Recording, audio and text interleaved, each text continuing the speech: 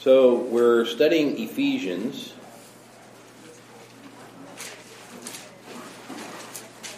For those of you that would like to turn there. What do we know about Ephesians so far? Pardon? It's got at least 4 verses. It's got at least 4 verses. We've been moving very slowly, yes. What is Ephesians about? Predestination. A lot. No. It includes talking about predestination. Is that what it's about, though? Is it fundamentally about predestination? Walking worthy. Walking worthy of our calling. So we have to understand something about our calling, and that should impact us. It should have some kind of impact on our moral outworking in the world. It should affect our moral reality. So I always point to Ephesians chapter 4, verse 1 as kind of the thesis statement for Paul as he's writing this letter. It says, walk in a manner worthy of the calling to which you have been called. I read, therefore, I, the prisoner of the Lord, implore you to walk in a manner worthy of the calling with which you have been called, with all humility and gentleness, with patience, showing tolerance for one another in love, being diligent to preserve the unity of the Spirit in the bond of peace. So, when we look at this and start taking it apart, we understand that Paul, in a very general way, makes incredible claims about who we are in Christ. It's important to understand in Christ, right? And so he starts out with a doxology and then moves into a prayer. And in many ways, a lot of people think that the whole of the first 3 chapters is really kind of a prayer. Although it's certainly an incredible theological treatise that explains our identity in Christ. So Paul wants us to know who we are in Christ. He wants us then to walk according to that knowledge, that we would walk in a manner worthy of our calling. And finally, that we would be able to take a stand, that we would have a firm foundation in who God is and the revelation that He's given us, and who we are in Christ, and that would ultimately allow us to stand firm in the evil day. And that's kind of the way the world's headed. We can kind of see that happening. So it's particularly relevant for us today. So we want to understand who we are in Christ. So what have we learned about that so far? What have we learned about who we are in Christ?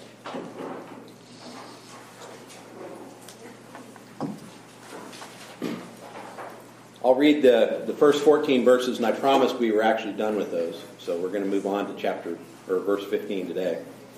So there are at least 15 verses. I'll prove that. I'll go ahead and read the first 14 verses. Paul, an apostle of Christ Jesus, by the will of God, to the saints who are at Ephesus, who are faithful in Christ Jesus. Grace to you and peace from God, our Father, and the Lord Jesus Christ. Blessed be the God and Father of our Lord Jesus Christ, who has blessed us with every spiritual blessing in the heavenly places in Christ, just as He chose us in Him before the foundation of the world, that we would be holy and blameless before Him. In love, He predestined us to adoption as sons through Jesus Christ to Himself, according to the kind intention of His will, to the praise of the glory of His grace, which He freely bestowed on us in the Beloved. In Him we have redemption through His blood, the forgiveness of our trespasses according to the riches of His grace, which He lavished on us. In all wisdom and insight He made known to us the mystery of His will, according to His kind intention, which He purposed in Him with a view to an administration suitable to the fullness of the times, that is, the summing up of all things in Christ, things in the heavens and things on the earth. In Him also we have obtained an inheritance, having been predestined according to His purpose, who works all things after the counsel of His will, to the end that we, who were the first to hope in Christ, would be to the praise of His glory. In him you also, after listening to the message of the truth, the gospel of your salvation, having also believed, you were sealed in him with the Holy Spirit of promise, who is given as a pledge of our inheritance with a view to the redemption of God's own possession, to the praise of his glory. So what have we been learning as we have looked at these first 14 verses? One thing I can say is that the first 2 verses are one sentence. That's kind of Paul's introduction. And the next 11 from 3 through, or 12, 11 from verses 3 through 14 is one long sentence in Paul's writing, even though we break it up into multiple sentences. So I challenge you all, as you're reading through this multiple times, to try and read 3 through 14 in one breath. Okay? So Paul wrote it as a single sentence, and I pointed out last week there's a particular organizational structure based on certain participles. He has blessed us, he has chosen us, and he has made known to us. Right, so that's kind of the organizational structure I would see in those first, in that what we'll call a doxology, a declaration of God's glory. So what have we been focusing on? Predestination. Pardon? Predestination. Election. So predestination and election. What have we learned about predestination and election? I don't know yet. Don't know yet? Well, that both are true, both meaning predestination and choice, and you see that where he says, where he chose us in him before the creation of the world, blah, blah, blah. He predestined us for sonship in accordance with his pleasure and his will. But in this same Paul sentence, if you go down to 12, in order that we who were the first to put our hope, so that means they made a choice.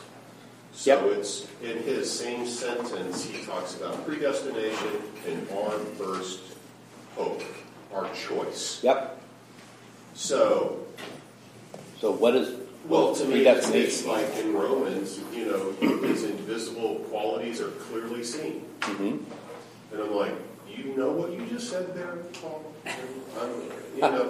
So I don't think he really works that out, right? He sees both. I see predestination as God's view, perspective, and choice is our perspective. Right. So how do you know if God chose you if you respond to him and choose him? But I can't know that about anyone else. Right. I don't know God's view. And when I pretend to think that I do, that's when I'm wrong. Well, yeah. So it's a both and, is what you're saying, in many ways of how we would have an exclusive position one way or an exclusive position the other. What we find is that there's biblical support for both, and it may be that Paul's focus isn't trying to get us into one camp or another, but to help us understand what God's doing. So this is very theocentric. It's centered on God, his grace, his glory. And it's very Christocentric. It's centered on Christ and what he has done and how that affects our relationship with God. In other words, there are benefits associated with the work that God is doing. Right? And those benefits bless us. We are blessed in him. And so I would say that organizationally, if you look at this, what is that every spiritual blessing? Well, it has to do with God's choosing us from before the foundation of the world. So is that choosing, is that an active choosing, or is that more of giving us an invitation? Well, that's why I say it's perspective. Good because question. We don't really know, right? All we know is it says we were chosen, and later on we put our faith in, so we chose. Mm-hmm. In other places there's called to choose and believe. I mean, that's, so I think that's the tension you can't completely blow off. You can't work it out. You can't comprehend it because we don't have the mind of God. we don't have the mind of God, so we're going to wrestle with it, and we probably won't come to 100% resolution. But to kind of address Mitch's question, let's unpack your question a little bit more. Is God's choosing us an invitation, or is it reach in, grab, pull out? I chose you like I just chose this particular flavor of chocolate. Right now is it's Christmas coming up, so we got lots of different kinds of chocolate out there. So do we? Because one would be more invitational, means that there's more aspect of what we would understand as free will involved in us choosing Him, right? And the other would be that we have very limited free will. In fact, it may be fully scripted how we would respond based on the limited choices we have, right? So we looked at. I'll just not to dwell too much because I'm trying to capture a summary of where we've been. And so we're talking about election. I've been going through my notes and thought I'd bring them up. So let me just a big picture and then blow it up a little bit so that maybe you can actually read it. So how do I do that? I think control and then it's the button is also like right. Well, I just tried that. I'd like to interject. What am I doing wrong? May I? Let's try magnification. What is his name? Zoom in. David Brown. David? I'd like to interject. Well, didn't Jesus say, I stand at the door and knock? Yes, so that's... If a man opens the door, I will come in and sup with him. Yes, so we're reading about that in Revelation, in one of the letters to the churches. And what you see in Revelation is kind of a progression in the letters about how, what it looks like where the church early on had embraced Christ, but then they lost their first love, right? So they started becoming, in a sense, disconnected from God. And you see a progressive disconnection through a mixing in the world, actually adopting the sin and heresy of Jezebel to the final point where God can't even distinguish you as His child, and He could spit you out of His mouth, right? And so there's this invitation. So if there is an invitation, does it also preclude that God is so effective in His wooing that you would, by virtue of His overpowering call on you, respond? That you would have no choice in response? Or could you still stiff-arm God and say, no, I choose something other than you to an invitation? So that's really kind of the nuance we're trying to tease out. Not so much that there's not an invitation, because Scripture tells us clearly that there is an invitation, that God desires all to come to Him, and that Jesus died for all, right? And so that's where I would argue with one camp where it says that there's a limited atonement. I would say that it's not limited, it's unlimited, it's available to all, but how is that effective in a person's life is really kind of the question that we're wrestling with. Does that make sense? So that's where I think Alex is saying it's kind of a both and. Are there instances where God is compelling people so strongly that they cannot refuse Him? And we know that there are specific examples of that. Who can give me an example of an overwhelming God compelling them? Pharaoh. Paul. Okay, there's two. Pharaoh and Paul. I would say Paul is an example of where God overwhelmingly wooed him to the point of knocking him off of his horse, right? Making it so clear that Paul realized that what he really wanted and the way he was made from before the foundation of the world was to respond to Christ, right? So did he have a choice? Pardon? Then what does free will mean? Well, How free is our will? so if you ask Paul, who said that he was a prisoner for Christ, Yeah. right? How free was his will? He would not have traded it for the world. He had total freedom when he was in chains in prison. The evidence of that is when he was there in the Philippian prison, right? And they were thrown in the darkest dungeon in chains. And at midnight, what were they doing? They were singing. They were praising God. He was free on the inside, even though he was physically bound on the outside. And he could have played his trump card, which is I'm a Roman citizen, and avoided the whole thing. But he didn't, because his first priority was to win some to Christ. So you read Paul when he's talking later to the Corinthians, he says, I become all things to all people. By some means, I might win some. Right? So Paul, I can't imagine that he would have said that he did not have free choice. It's just that his free choice was overwhelmingly the result of God wooing him in such a powerful way. So that's irresistible grace.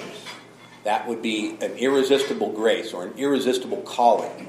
So when you look at how people in that consistent Calvinist camp would define irresistible grace, what the grace of God is that calling, and that it's incredibly powerful.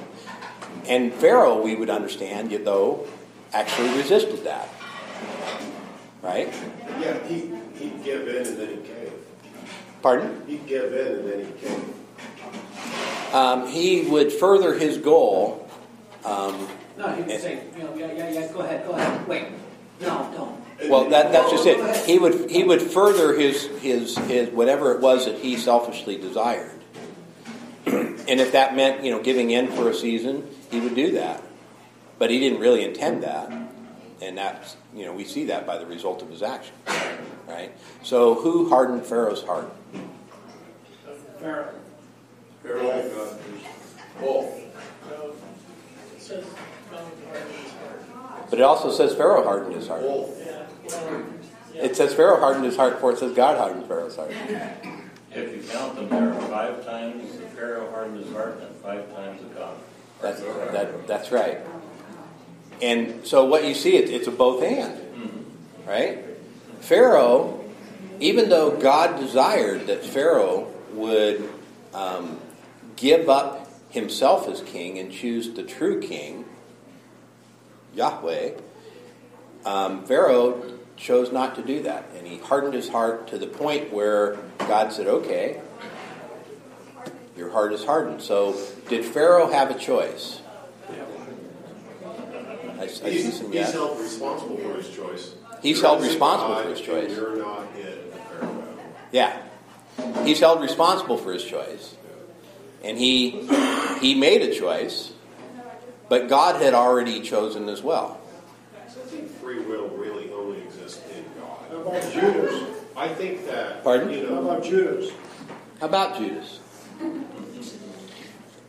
So the story of Judas is he's one of the 12.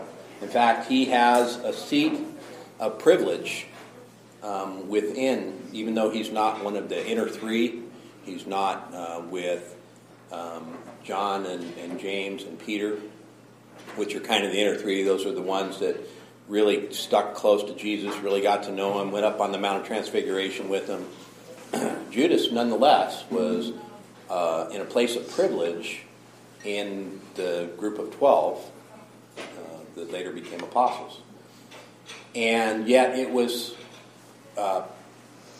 predestined, foreknown, that one would betray him. That would, in fact, they even gave the exact amount of money that he would betray him for, long before it ever happened, right? So before Judas was even born, was he selected to be that one? Or did he freely choose to do that? God made him that way. In his mind, he freely chose. Right? Mm-hmm. And other times, God says, you meant it for good, or evil, but I meant it for good, working out the circumstances to God's own goal. Right. So, we're not God. God is the Right. essence of free will. We are. So it was untested free will prior to the fall. Then after the fall, how can you describe sinful willfulness as free? We're slaves to sin. How free can we be? I mean, that's more, by the corner. But I mean, we have to embrace our sinfulness, right. Or acknowledge it, right? See it more clearly. Why would we choose good if we're fallen? That's the problem. Total depravity means that unless it benefits us, we would not choose the good. Right. So it doesn't mean that total depravity means that all you do is evil. Because we see that that's not true. There are people that are totally fallen, just like us, that do good, maybe even predominantly in their life, and we would think of them as a great person, right? But does that make them, God sees the heart, does that mean that their heart chooses the good because that's God? Or do they choose the good because that some way furthers their kingdom? And I'll give an example, and you'll probably shoot me for it, but take Mother Teresa. Oh! Wait, she's Catholic. That doesn't count. I hear a groan. I hear she's Catholic. She was a good woman. She was a good woman. Right? And so now there's a movie out about how she wrestled and struggled in life and got to the place of selflessness. And I believe that she was selfless. She loved because he first loves us. I think that is true about Mother Teresa. But nonetheless, if you took that away and you look just at the depraved heart, part of being successful as a nun in the cloistered community is to be holy. That you actually get brownie points the more holy you are. No, serious, right? I mean, that's kind of the way that system works. With the head nun or with God? So, with man. Man will look at you and judge. That's different than God's looking at your heart and judging. So I believe that when God looked at her heart, what he saw was Christ. That it's not like rose-colored glasses. When God looks at us, he actually sees us for who we are. But then he sees who we are in him. So we talked about being in Christ. It's like Christ's blood on our doorpost. Right, like Christ's blood on our doorpost. So that when he views us, he can say, yes, there is sin there. And that is incredibly offensive. Right? What I declared very good was corrupted by your action, by your heart embracing sin. And that makes me really angry, but that offense that I'm really angry about has been covered. It's been covered in Christ, who did not offend.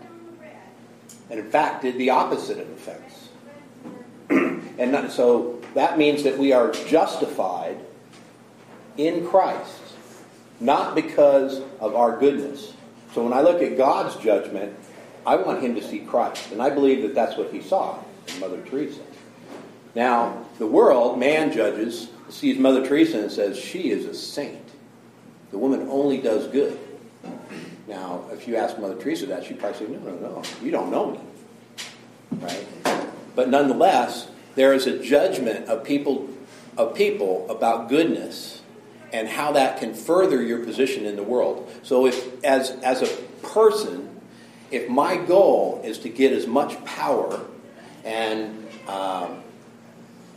as big a kingdom as I possibly can grasp, right? I can do it through one of two ways. I can become really good, or I can become really bad. Usually you don't find really powerful people in the middle. Seriously.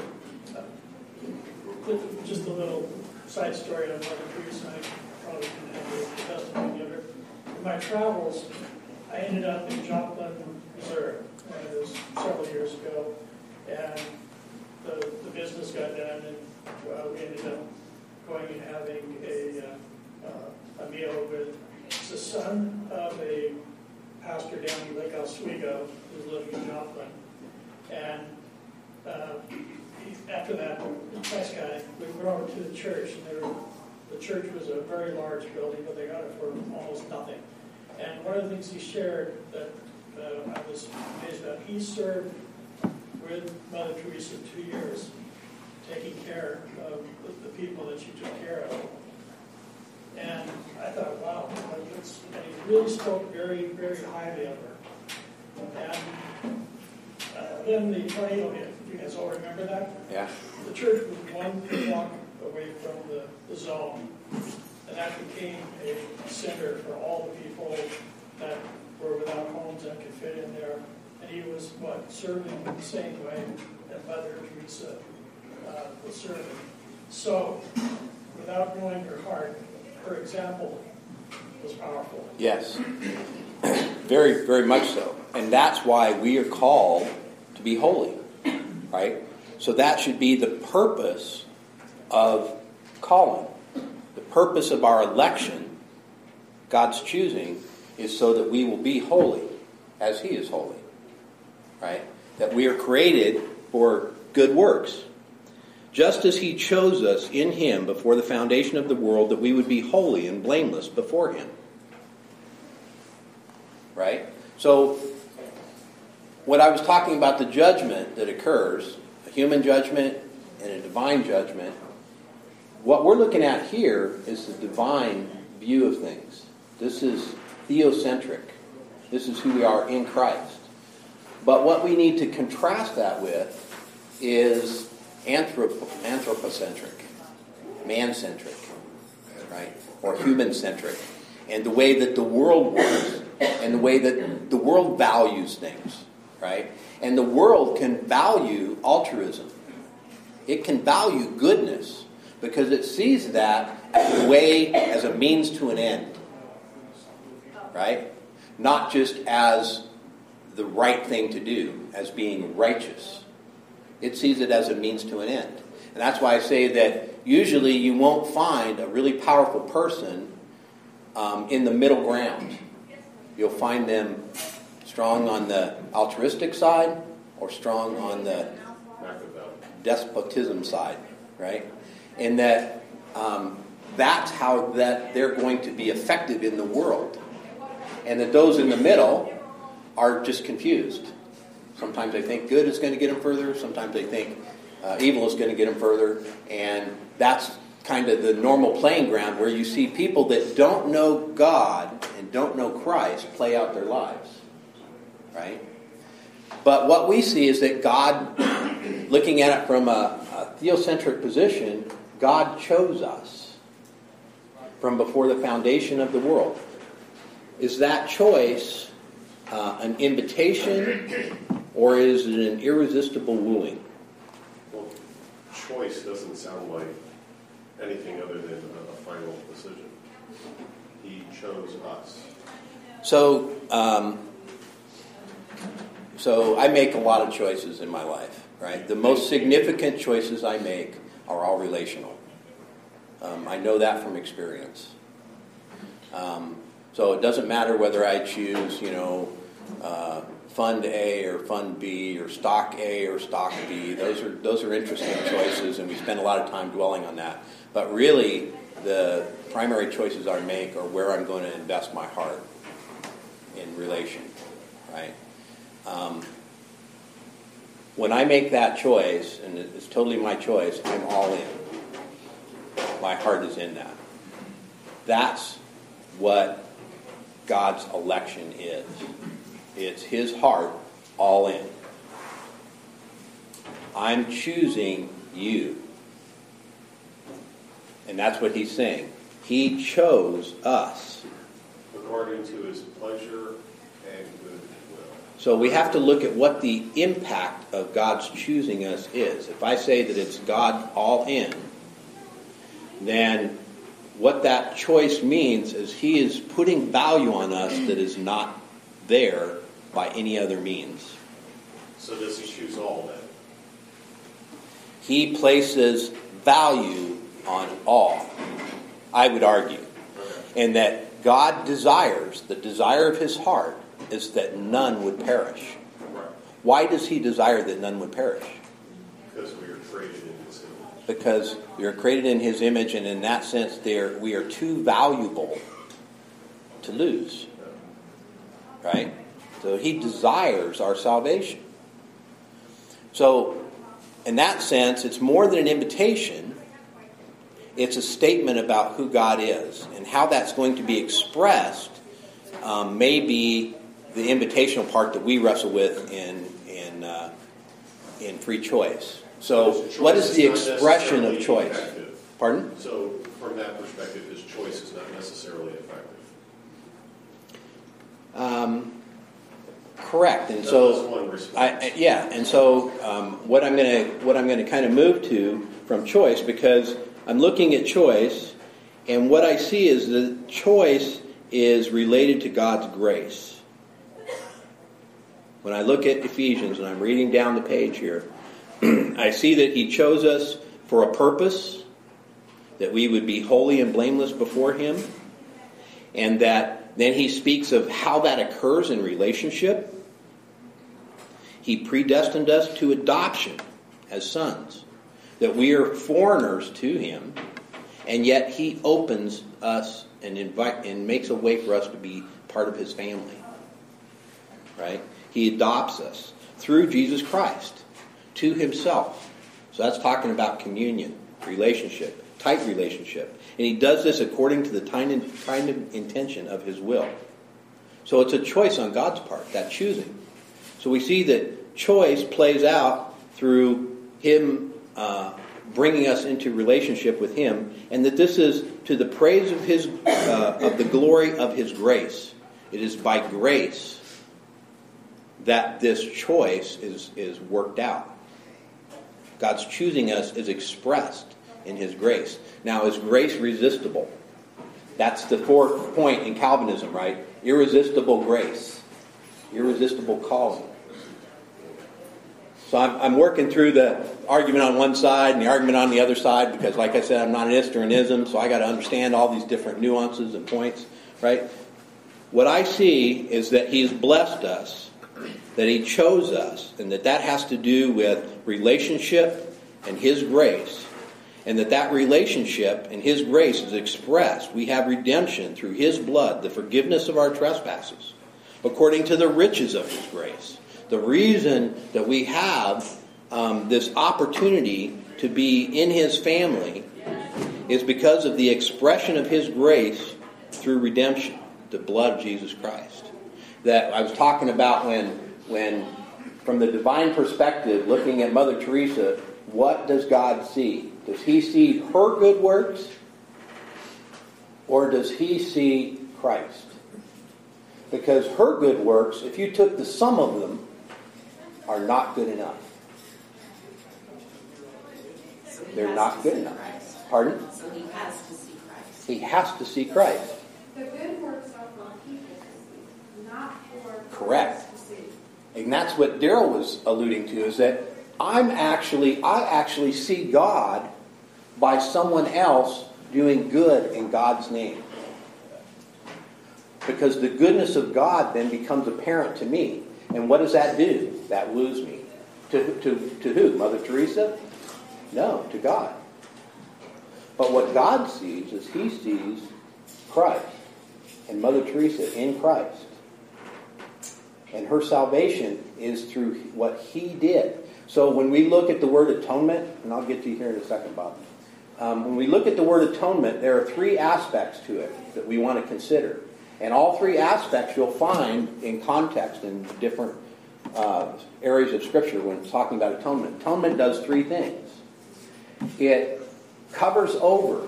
So a lot of times we look at when you look at the mercy seat, it's a covering, right? And the idea of atonement is that it's like putting a cover over the offense of sin. So sin is offensive to God. It is offensive, and so it makes it non-offensive. Doesn't make it not sin. It makes it non-offensive. The second thing that it does is it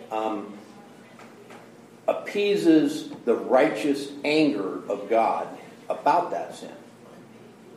So sin corrupted everything that God said was very good. And man, that ticked him off. To the point of wanting to destroy it all and do it again. But he loved so much that he made a way that it would not be offensive. He made a way that his anger would be appeased. We call that propitiation.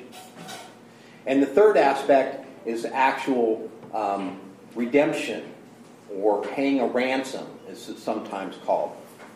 And what we see in the sacrificial system is the ransom is the sacrifice. And that sacrifice, that actual shedding of blood, not only covers the sin, removes the righteous anger, but it also restores. Because we read in Leviticus, life for life. Right? We covered this. You missed it, Alex. We went through it this last week. Sorry. I'll send you a link that I saw for a summary of Leviticus. Okay. And so what we understand is a life was given for our life. So and when God views that, He's viewing those three things. That's what it means. Why does atonement do these three things? Why aren't there three different words? You know. It's the same word with three different interpretations based on context. Based on. And so, what we see is when God looks at us in Christ, He's not looking at Mother Teresa's sin. He does not see her sin, but it's no longer offensive. He's no longer having righteous anger towards it. And not only that, but He's made a way for life out of death. He's made a way of redemption. That's incredibly powerful. And that's what Ephesians is telling us. He predestined us to adoption of sins through Jesus Christ to Himself, according to the kind intention of His will, to the praise of His glory, of the glory of His grace, which He freely bestowed on us in the Beloved. In Him we have redemption through His blood, the forgiveness of our trespasses, according to the riches of His grace, which He lavished on us. Then there's one more piece. He didn't just leave us in that place of redemption. Before I jump to that, I cut you off, Bob, because I saw your hand go up. I think that you've answered a lot of my questions. It's just that I've been outside the body and realized that He was driving me back into the body. And it's a test. He had to test me. So He does. He wants to know if we really choose Him, right? And that's actually really important. And when we respond to that wooing of God, that calling of God, He reinforces that. So who hardened Pharaoh's heart? Pharaoh hardened his heart and God reinforced it. Who gave Paul a heart after Christ? I would say Paul chose Christ. He was compelled to, but nonetheless, he chose Christ and God reinforced it. It's like a turbo on your decision making. Right. And that's actually what it says here. After we move through our redemption, we get to the sealing of that. In Him you also, after listening to the message of truth, the gospel of your salvation, having also believed, you were sealed in Him with the Holy Spirit of promise. God promised that He would be with us. He promised we would be in Christ, that we would be safe, as Noah was safe in the ark. And Peter actually uses that analogy of the ark to help us understand what our salvation is about. We are in Christ. We have that, and we also have Christ in us. And that then does something to us. It affects us in our faith.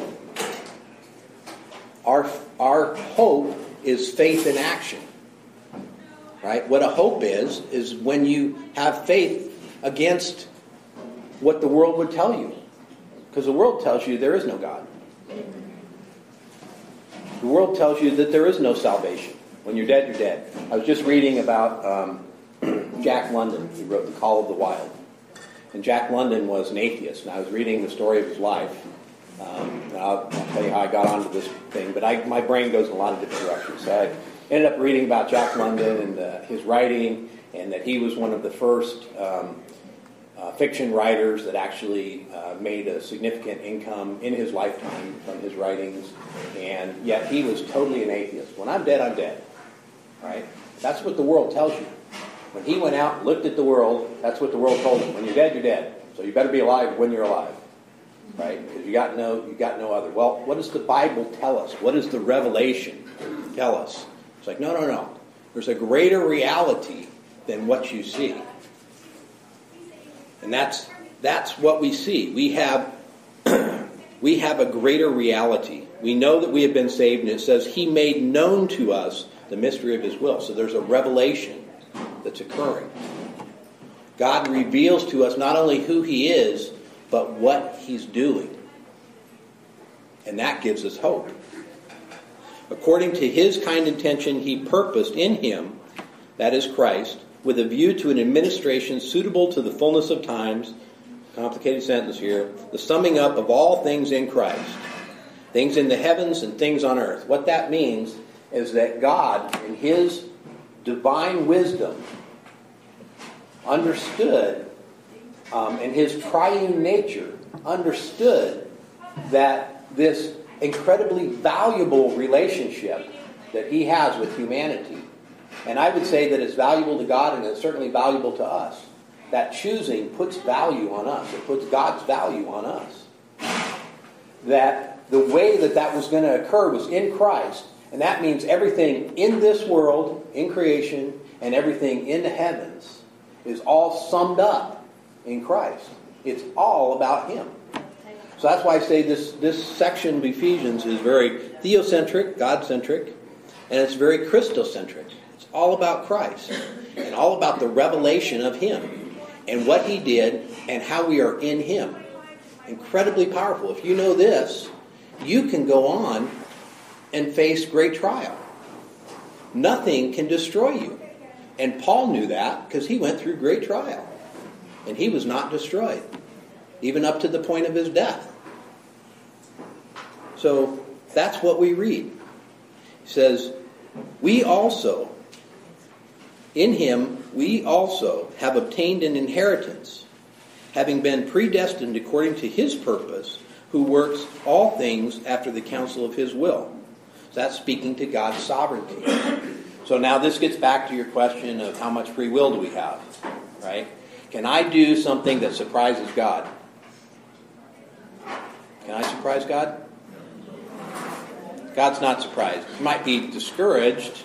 He might be unhappy. He might be happy, right? But He's not surprised. Because all things are known to Him. And all things work according to His purpose. So that's where we see Joseph, who was thrown in a pit by his brothers and was abandoned. They were going to kill him, and then they said, well, let's make some money off of this, and they sold him to some slave traders that were headed to Egypt.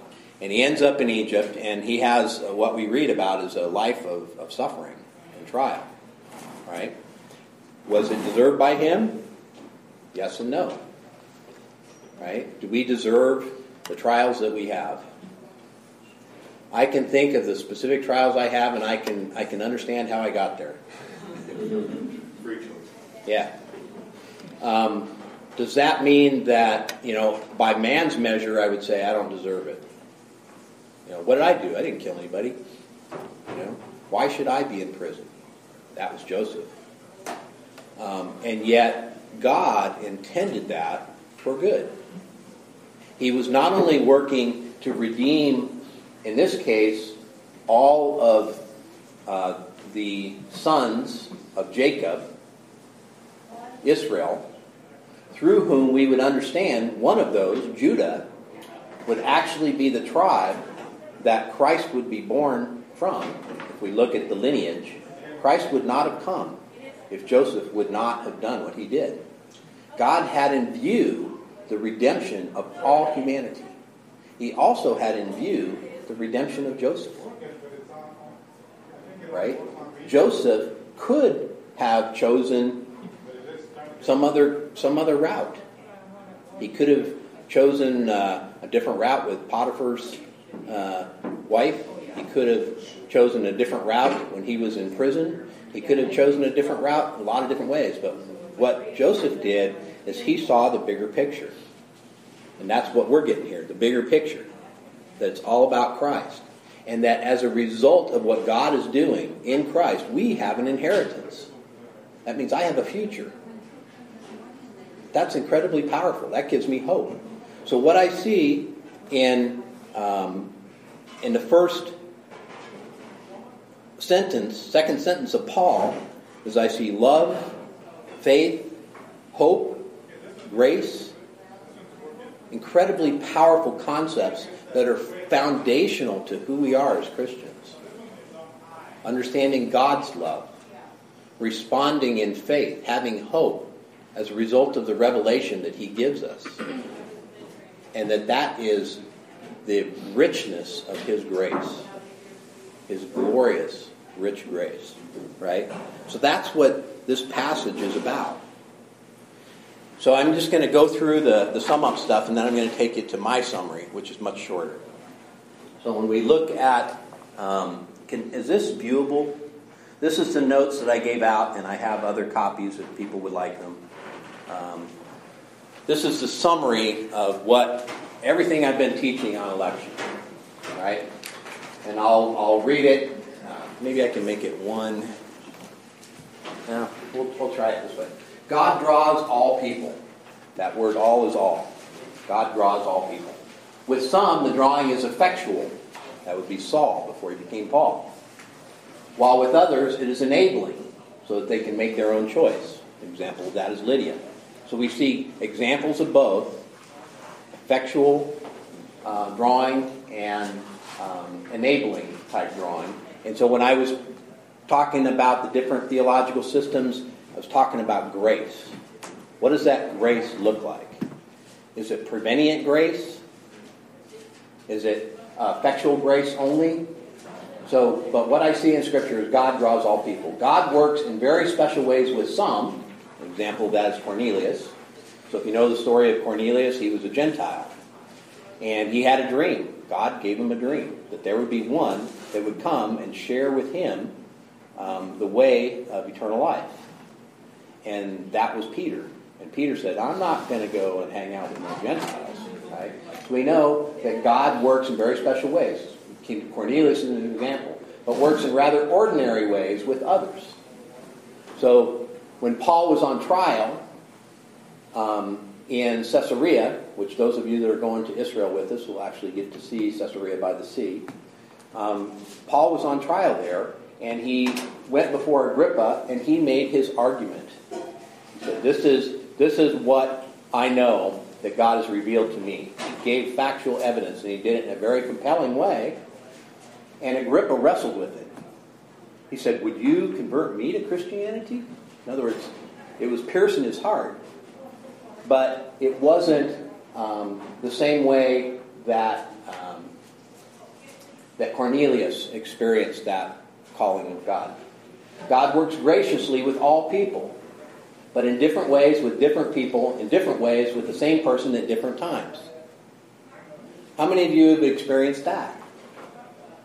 In your walk, there may have been a time of testing. There may have been a time of trial. There may have been a time where, I know for me, it's like, God, I want to have nothing to do with you. Only later to say, man, I can't apologize enough. I can't tell you how sad I am about the depravity that is within me. I weep over my sin. Right?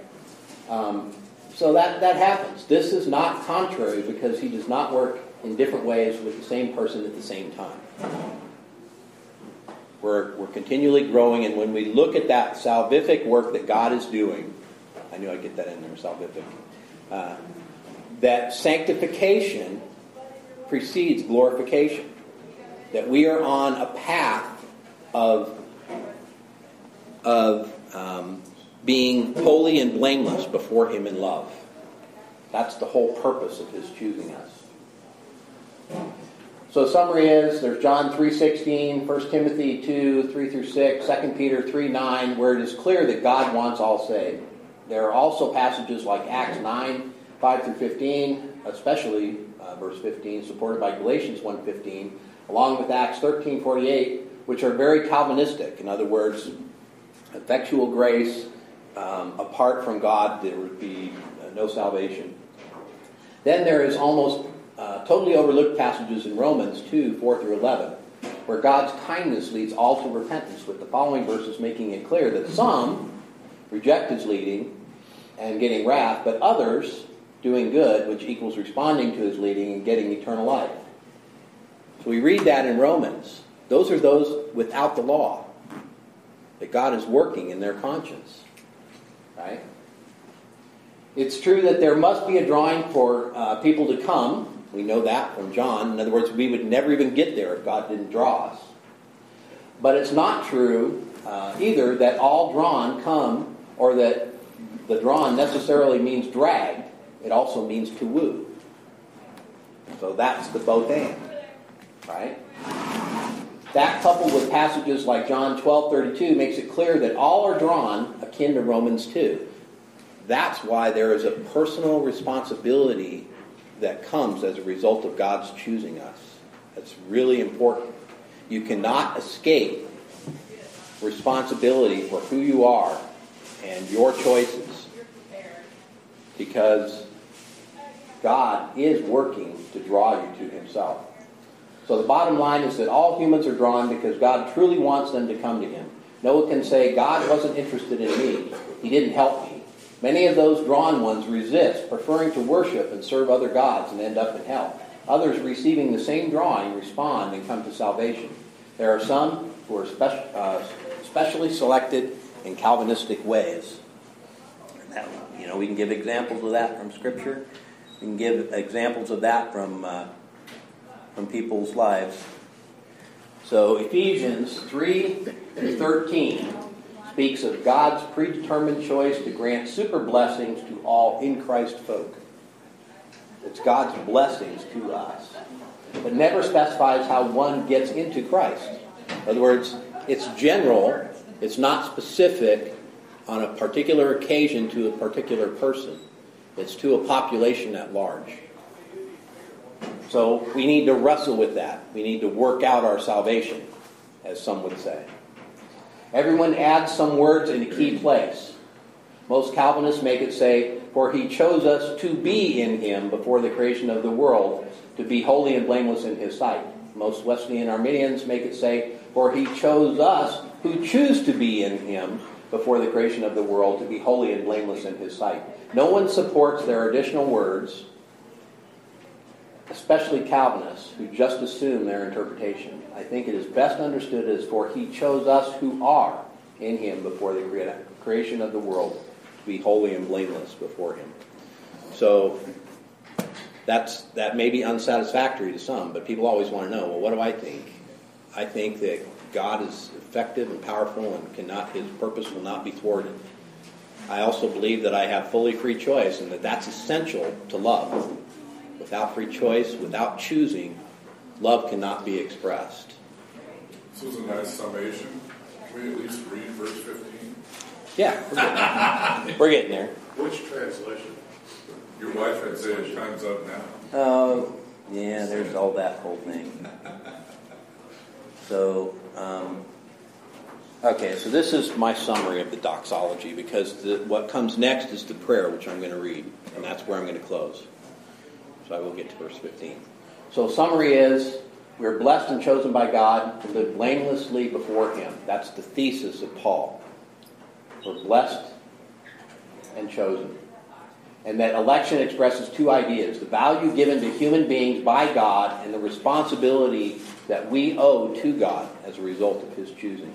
The focus of the biblical text is on the cause of election, God, and its purpose, that Christians live holy and blameless before God. That's what this is about. Chosen by God for adoption and forgiveness through grace. That's the explanation of the blessing. That election is God's grace in action, demonstrating His favor to bring us into relationship with Him through salvation in Christ. That is God giving us Himself. That's what grace is, God giving us Himself.